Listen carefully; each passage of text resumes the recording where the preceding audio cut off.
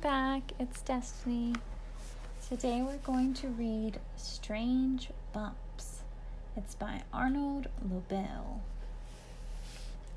Owl was in bed. "It's time to blow out the candle and go to sleep," he said with a yawn. Then Owl saw 2 bumps under the blanket at the bottom of his bed.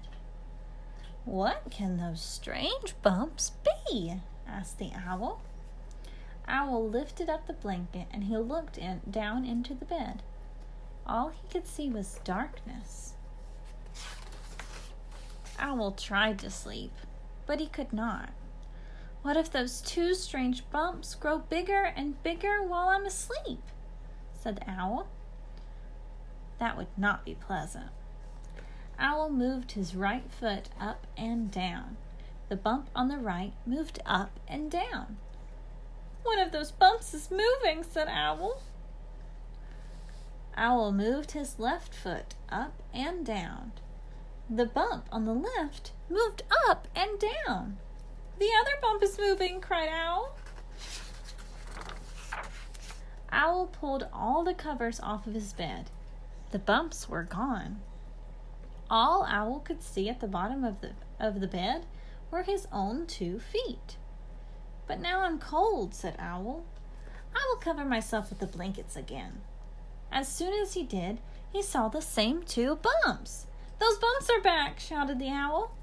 "Bumps, bumps, bumps! I will never sleep tonight." Owl jumped up and down on the top of his bed. "Where are you? What are you?" he cried.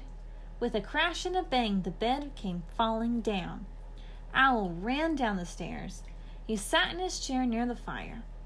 "I will let those 2 strange bumps sit on my bed all by themselves," said Owl. "Let them grow just as big as they wish. I will sleep right here where I am safe." And that is what he did. The end. It's a pretty silly story, right? What were the bumps in his bed? They moved when he moved his feet. So what were they? They were his feet. Sometimes we scare ourselves with things in the night because you can't see too well. And sometimes that can get a little scary. But there's no reason to be scared because the only things that are in your room are the things that were in your room before you turned off the light. Right? I hope you have a great day.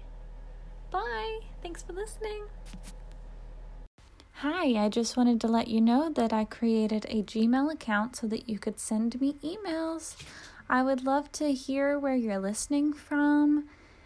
Anything that you would like to tell me, I'm open to reading your emails about it.